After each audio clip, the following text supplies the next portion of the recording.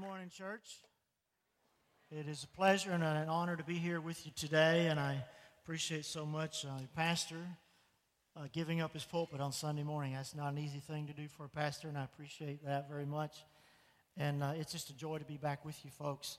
We had a great time in the Sunday school hour this morning. Got to actually show a few images of some of the projects and things that I'm personally involved with. But today is what we call MANNA Sunday, the first MANNA Sunday in your church, I understand. And so we're excited about that and anticipating what God's going to do. So if you were in the Sunday school hour, pretend you hadn't already heard this. And if you were in there, then just pretend you haven't heard this, okay? Just a couple of words about manna. You go ahead and be opening your Bibles to Luke chapter 10. I'll get there in just a minute. I want to just tell you a couple of things about MANNA. MANNA is a compassion organization based out of Fort Worth, Texas. It is going into its 17th year of existence. It was started by a man named Bruce O'Neill and his wife Pam, who were missionaries at the time in the Philippines. And over the years, MANNA has expanded rather rapidly. What started off as just 2 feeding ministries, today we have over 140 projects in close to 50 countries. And my neck of the woods that God's called me to, where I've been serving, is Eastern Europe, in Ukraine, Romania, Bulgaria, Albania, and that part of Europe. And so basically we have what we call nutrition centers where we feed hungry children. They live with their parents. They come to a feeding station to be fed, and at the same time we share the gospel with them. We try our best to win them and their moms and dads to Christ. We have orphanages in a classical sense where there are maybe hundreds of children and caretaker staff. And in other places we have family homes, which is what our model in Eastern Europe, where we have house parents, a mom and a dad, and their own biological children plus a certain number that they are able to take care of, and basically they are guardians of these children. We showed some images in the last hour of some little girls who came from some pretty rough situations but are now just thriving. I mean, they're in an amazing place and just responding so well to the love and the peace that's in that home. And so that's what we do. We try to find a need and fill it, find a hurt and heal it in the name of Jesus. You know, somebody said, preach the gospel everywhere you can, every way you can, every time you can, everywhere you can, and if necessary, use words. Right? So we're preaching a message every day, you and me. Can they see Jesus in us? Because that's what they need to see. When they see your good works, Jesus said they will glorify your Father in heaven. And so MANNA Worldwide is what we call a ministry of word and deed. You know, we understand that if we only go and feed people and give them medical treatment, but we don't share meet their biggest need, which is a Savior, we've done them no favors whatsoever. Our goal is to see people come to know Jesus. And one of the powerful ways to do that is through compassion ministry. If we can feed their child, if we can help them in some way, we can encourage them along the way, and then give us that opportunity to share the Word of God. That's the Word and deed. Put it together, it's dynamite. It's an incredible way to reach people with the gospel. So today, MANNA Sunday, we are going to talk specifically a little bit about a project called Father's House. We showed some pictures again in Sunday school hour. If you missed those, I'm sorry you did, and maybe some other, you can look on my table. I've got some photos there of some of the kids and the images there of that particular project. But at the end of the services today, there's going to be an offering taken that's going to be designated to Father's House. And I'll tell you a little bit more about that perhaps later on. But I know that God has brought us here together today in this configuration, and He has a purpose and a plan for each one of us. And I know that most of all, God wants our response to what we hear today and the moving of God in our hearts today, that whatever our response is, that it would bring glory to God. That's what we're shooting for. So in Luke chapter 10, Jesus has been teaching. This is in his teaching part of his ministry. And as he's teaching, of course, there are always people who were interested, and then there were always a few who had an ulterior motive. And in verse 25 of Luke 10, it says, a certain lawyer stood up. Now, it wasn't an attorney lawyer. It was someone who's supposed to know the law, the law of Moses very well, be an expert. So he he got up to ask Jesus a question. That says he wanted to tempt him. What he was going to do was he's going to ask Jesus a question. Hopefully he would say something wrong so that he could accuse him of breaking the law. But Jesus, being God, knew this in advance. And so he asked him a question, which is a good question.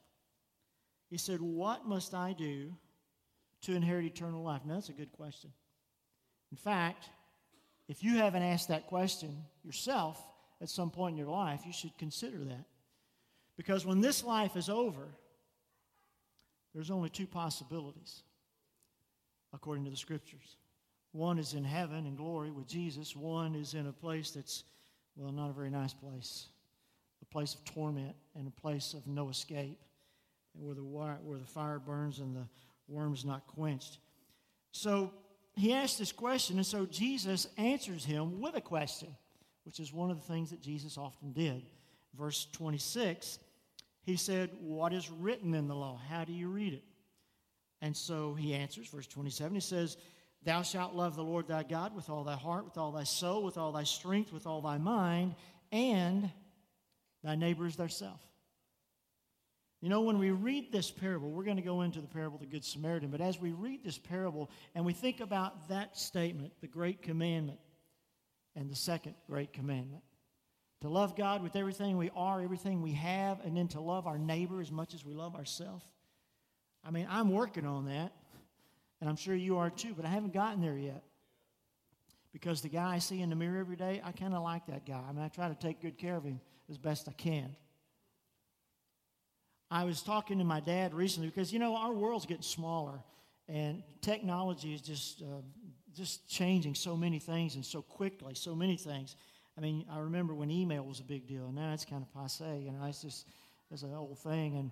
But I mean, the speed of communication and even traveling and all kinds of things. And it seems like people are becoming more and more isolated, and that's by choice. You know, when people come home from work, they go in their house, they shut the door, they turn on the alarm, and then they don't want to be bothered anymore. I was talking to my dad about this, and I said, Dad, why? I mean, I think about my own neighborhood. I know 2 of my neighbors, and the rest of them, I never see them, or they never see me.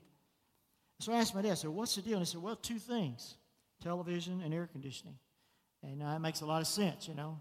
People just go inside, lock it, and they're done. But how can we, when we are supposed to be ambassadors for Christ, when we are supposed to be representing the King of Kings and the Lord of Lords, when we're supposed to be telling others, how can we communicate with our neighbor when we can't even get past the front door? And as we read this parable, it makes me, and I don't know about you, but it makes me a little bit uncomfortable when I read this. When I think about loving God with all my heart, loving my neighbors, myself, I realize I fall so short of that.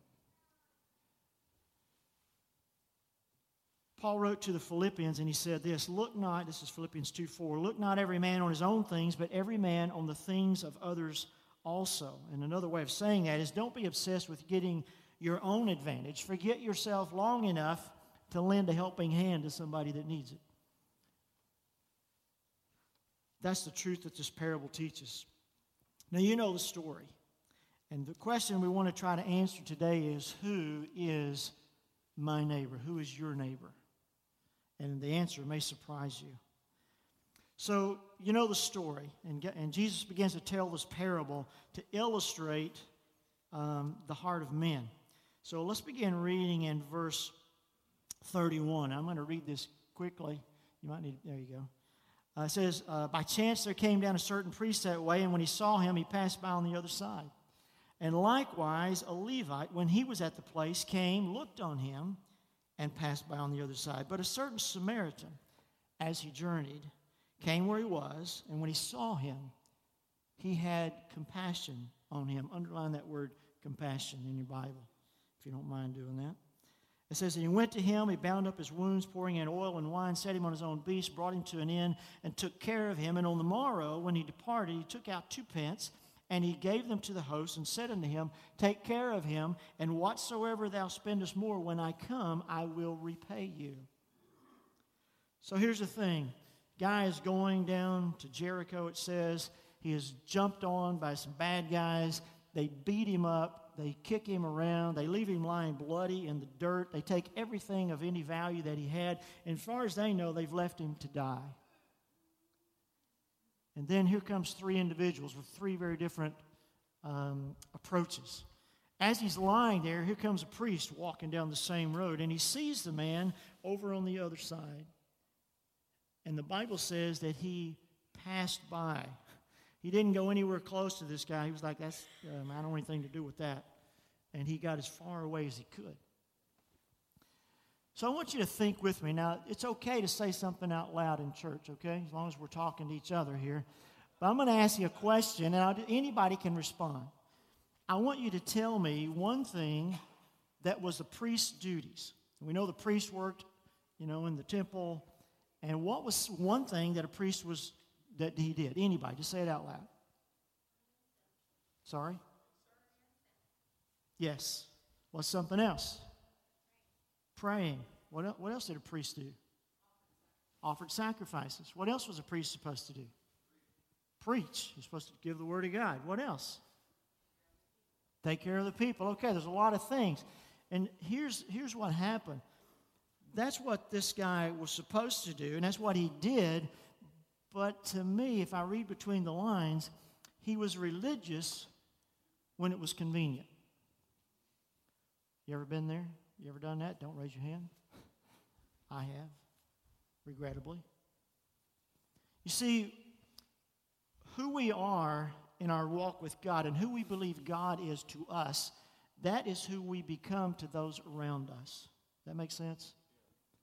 I mean, our concept of God, if we believe God is kind and loving and full of grace and mercy, then that's the way we're going to treat other people, if we've experienced that grace from God.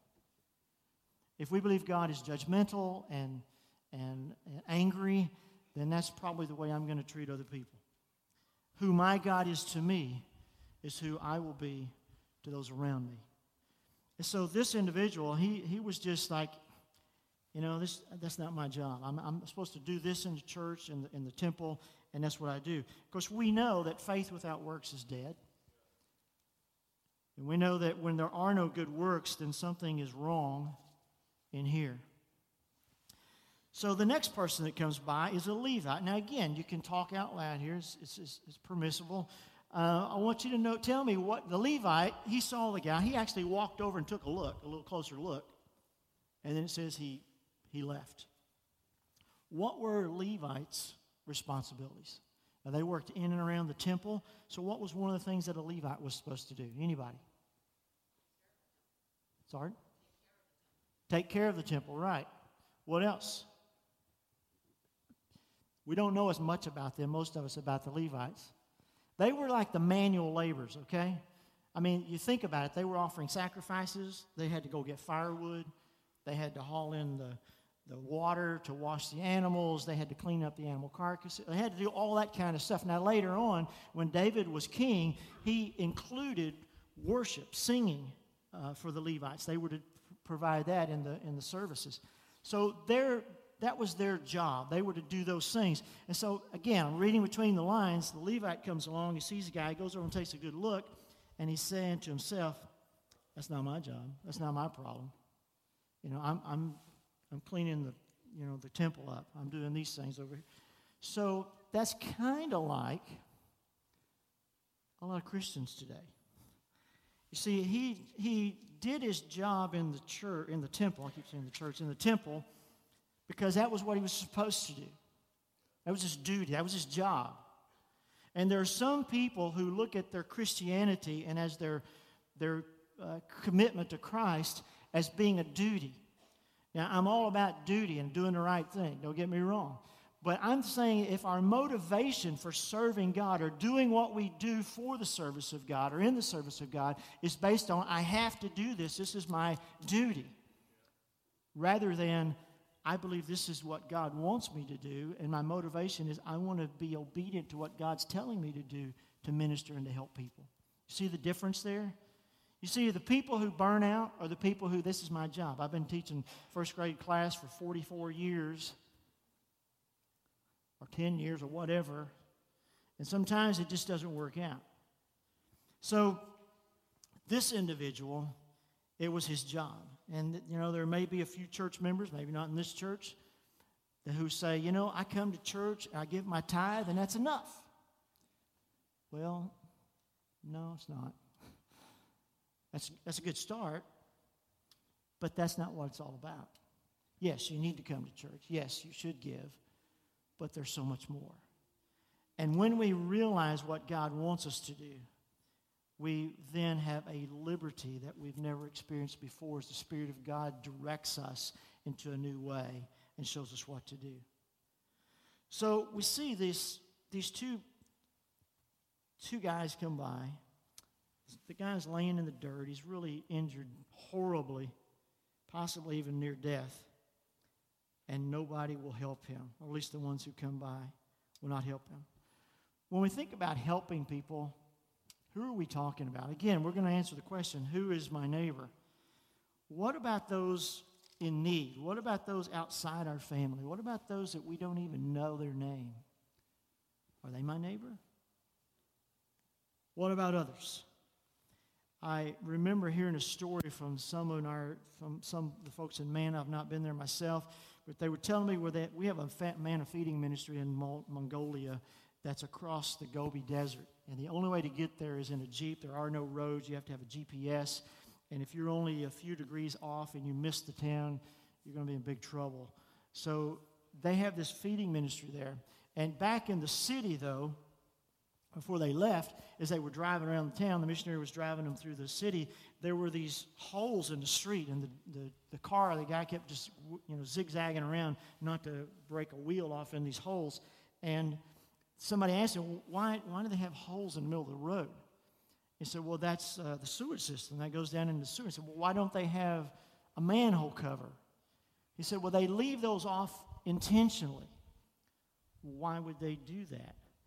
He said, they do that because there's so many children living on the streets that at night when the temperature falls below zero, they climb down in the sewer so they won't freeze to death.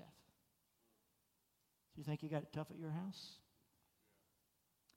We are really blessed in this country in so many ways. I remember going to Komorivka in Ukraine, just north of Kiev. We used to go there pretty often, and we'd try to minister to some kids in an orphanage. They had about 200 kids in an orphanage, and the living conditions were not very good. I mean, at least they were being clothed, they were being fed, but it was not really, really good. The place was under budgeted, and really nobody cares about orphans in Ukraine. The government, they throw a little bit of money at it, but they really could care less. And these children could only change clothes and take a shower every 10 days. And it's not because they're being mean. It's just that they didn't have enough workers to wash the clothing and get the water and all that stuff to be able to do that for them. It was so cold in the classroom that when the kids went in, they had to wear their heavy coat, their gloves, and their hat. And they just sit there shivering in class because they didn't have enough money for cold, heat. But you don't have to go to Ukraine or Europe, South America, or anywhere else to find people that are hurting, because they're all around us. We know that James says that pure religion and undefiled before God and the Father is this, to visit the fatherless, the orphan, and the widow. And the text that you've been using the last few weeks goes right along with that as well. How can we close our ears to the cries of the needy? So how do we know? Well, the next person that comes along is the Samaritan. And you know the story. He looks over, he doesn't just look over, he runs over to the guy and immediately begins to try to help him. He pours some medicinal things into the wounds, and he wraps him up as best he can. He puts him on his donkey, and he takes him into the city, the nearest city, finds a place where the man can stay for a few days, pays for it, and he also promises, when I come back, whatever else he's used, I'll pay for it. And so he's come. You see, here's an interesting tidbit. When the Jews were talking about who is your neighbor, they would say your neighbor is your fellow Jew. But in this parable that Jesus told, neither the priest nor the Levite would have anything to do with this fellow Jew who had been attacked and left for dead. They didn't even help one of their own. But the Samaritan, the differences between Samaritans and Jews, they didn't like each other. In fact, the Jews hated the Samaritans. They considered them half-breeds. There were a lot of reasons, a lot of things they didn't like about them. But in this story, when this Samaritan came upon this man lying there, he didn't check to see what his nationality was, what color his skin was, how much money he had, or anything else. He saw a fellow human in need, and he immediately had compassion on him. Compassion is not the same thing as feeling sorry for somebody.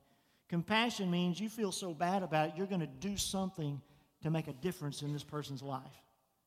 We can feel sorry about all kinds of things, but it doesn't really help the person. Compassion is what motivates us to get involved. So who is our neighbor? Are we responsible for everybody that we come across? I looked at what Jesus did in his life. And let me again, you can talk to me here a little bit. We know that Jesus healed a lot of people. In fact, maybe hundreds. We don't know exactly how many, but we know he healed a lot of people. But my question is, did he heal all the people in Palestine? No. We know that he fed thousands and thousands of people. But again, the question is, did he feed everyone in Palestine? The answer is no. So what did he do? Well, as I looked at the life of Jesus, here's the principle that I came up with. There were times that he was in immediate presence of someone who needed healing or some other miracle, and so he ministered to them right there on the spot. There were at least 2 other times that I can recall when somebody came, a messenger came and said, my servant is sick, or my daughter is sick, and Jesus said, they're healed. He didn't even have to go there. So here's the principle I pull out of those 2 things. When God crossed his path with somebody that needed help, or when he became aware of someone that needed help, those were the ones that he ministered to. Does that make sense? And so I apply that to myself. Who's my neighbor? If I'm going somewhere and something happens and I have an opportunity to and God intersects my path with somebody and the Spirit of God speaks to me and says, Jerry, you need to do something to help this individual, that's my neighbor. I may have never seen him before. I may never see him again. In fact, I was driving a while back, going somewhere, and I came by, there was a car on the side of the road, and there was a kid, looked like a kid, sitting down at the back of the car. And I went by there. I was talking to my wife on the phone at the time, and when I went by, God spoke to me. Now, God didn't speak out loud. I'm a Baptist. I'm not sure I can handle that. But God spoke to me. And you know what I'm saying? You know when God speaks to you. Even if you don't want to hear him, you know when it's God speaking to you. And God spoke to me and said, Jerry, you need to help those people. Now, as a general rule, I don't pick up hitchhikers. I don't stop for people. I mean, there's very few times I will do that. So I said, I'm going to go do it. So before I even got turned around, I began to get paranoid. And I'm thinking, Jerry, what are you doing? I almost ripped that off. You think they might not just knock you in the head or rob you? And so now I'm a little paranoid. So I call my wife, Ruth Mary. Now, Ruth Mary is my prayer warrior. And I called her. I said, look, I'm going to stop, and I don't know what's going on, but just pray for safety and all those kind of things. So she did. So anyway, long story, I get back there. Sure enough, it was a man and his son, and their car was dead. They just needed to jump. So I pulled my car around. We're jumping us off. We're talking a little bit. Found out they're both born-again Christians. They just came from church that morning. They're trying to get back home, and they've been sitting there for a while. And so I asked the little boy, I said, he was probably 11, 12 years old. I said, were you sitting behind the car just a little while ago? And he said, yeah, I was. I said, well, what were you doing? He said, I was praying. I said, can I ask you what you're praying about? He said, we've been sitting here for over an hour, and I was praying that God would send somebody to help us. 10 minutes of my time, maybe, if that. That was a divine appointment. You say, well, that wasn't much. I bet it was to them. And it didn't have to be me. It could have been you. It could have been somebody else. I'm just saying There are opportunities if we are aware of them, if we are open and we're listening to the Spirit of God, there are opportunities to be a blessing to people around us. So who's our neighbor? Well, I believe when God crosses our path, or if we hear about somebody and we feel like God's leading us to help them, then we need to help them. I'm not saying you can solve all their problems, okay? And I'm not saying you can help everybody in the world. Not everybody's your neighbor. Not everybody's my neighbor. But there are some, for sure.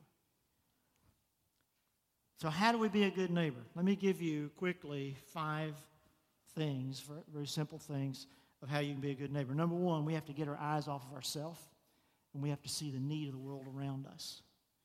You know, it's hard. We're pretty narcissistic in our society. You know, we just think we're pretty important, and sometimes we just can't see what anybody else is going through. But we need to have the heart of compassion. We need to see the way God sees, not from the external, but what's going on inside. And we need to try to help them. Now, some people tell me, say, you know, Brother Jerry, when you talk about little babies that have been suffering and have been abused and all this kind of stuff, I don't want to see that. I don't want to know about that. Well, Proverbs 21:13 says, whoever stops his ears at the cry of the poor, he will also cry himself, and he will not be heard. We don't have the option of saying, you know, I don't want to know about the suffering of the world. If Jesus loved this planet enough to die for the sins of the world, then maybe, just maybe, the church ought to care too. We need to get our eyes off of ourselves. Number 2, we need to have compassion. Put yourself in their place. What if you were sitting on the side of the road? What if you didn't have food? What if your kids couldn't eat? What if you didn't have clean water to drink?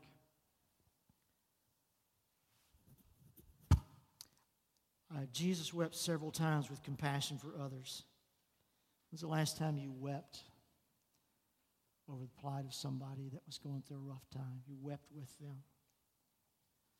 Number 3, we need to be willing to leave our comfort zone and say, oh man, I knew he was going to get to that sooner or later. If you're going to help people, it's going to disrupt your schedule. I'll be honest with you. It's going to take some of your time, some of your energy, maybe some of your money. But it'll be worth it. You know, we have our schedule, right? We have our routine, we have our agenda, we have our plan. Don't you think that the Samaritan, maybe he had some place to be? I mean, he was obviously a businessman. He's pretty well off. He may have been going somewhere to do a business transaction, but he said, you know, this guy's more important. I'm going to help him, and the business can wait. Some people are so busy that if we wanted God to speak to us, we'd have to, the Holy Spirit would have to make an appointment about 6 months in advance. We need to allow God to lead us in a new direction. We need to listen to Him. Number 4, we need to be willing to pay a price. You know, the Samaritan treated his wounds. He took him to the inn. He paid that. In fact, I think he was committed to following through to the end. That's number 5. And that was, I think that this Samaritan was going to do everything in his power to restore this guy pretty much to where he had been before this calamity happened to him. Because he was in it for the long term. So who is your neighbor, and what can you do?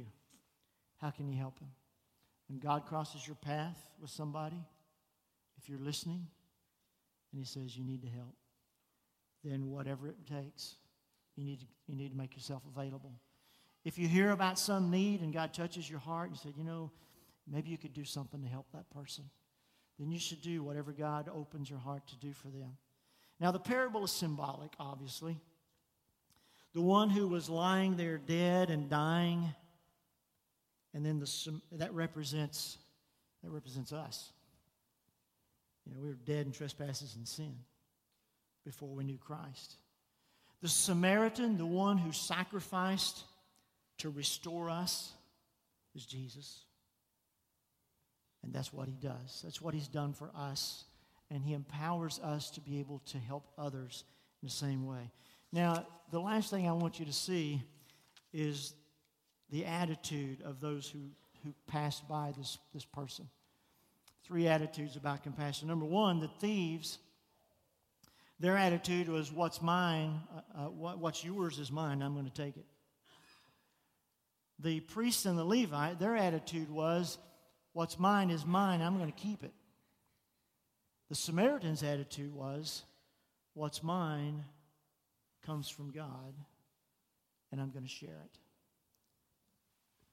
3 attitudes about compassion.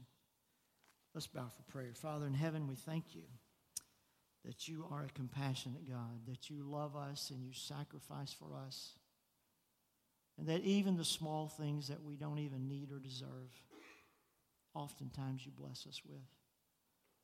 Help us to lift our eyes above our own problems, our own life, and our own situations, and help us to see those around us through your eyes. That when you give us opportunity to represent you well, that we will be faithful, that we'll be attentive, we will listen as your voice speaks, and that we will obey in doing what you require of us. And we pray this in Jesus' name. Amen. Thank you so much for listening.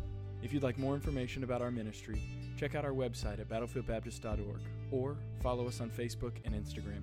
We'll see you next time.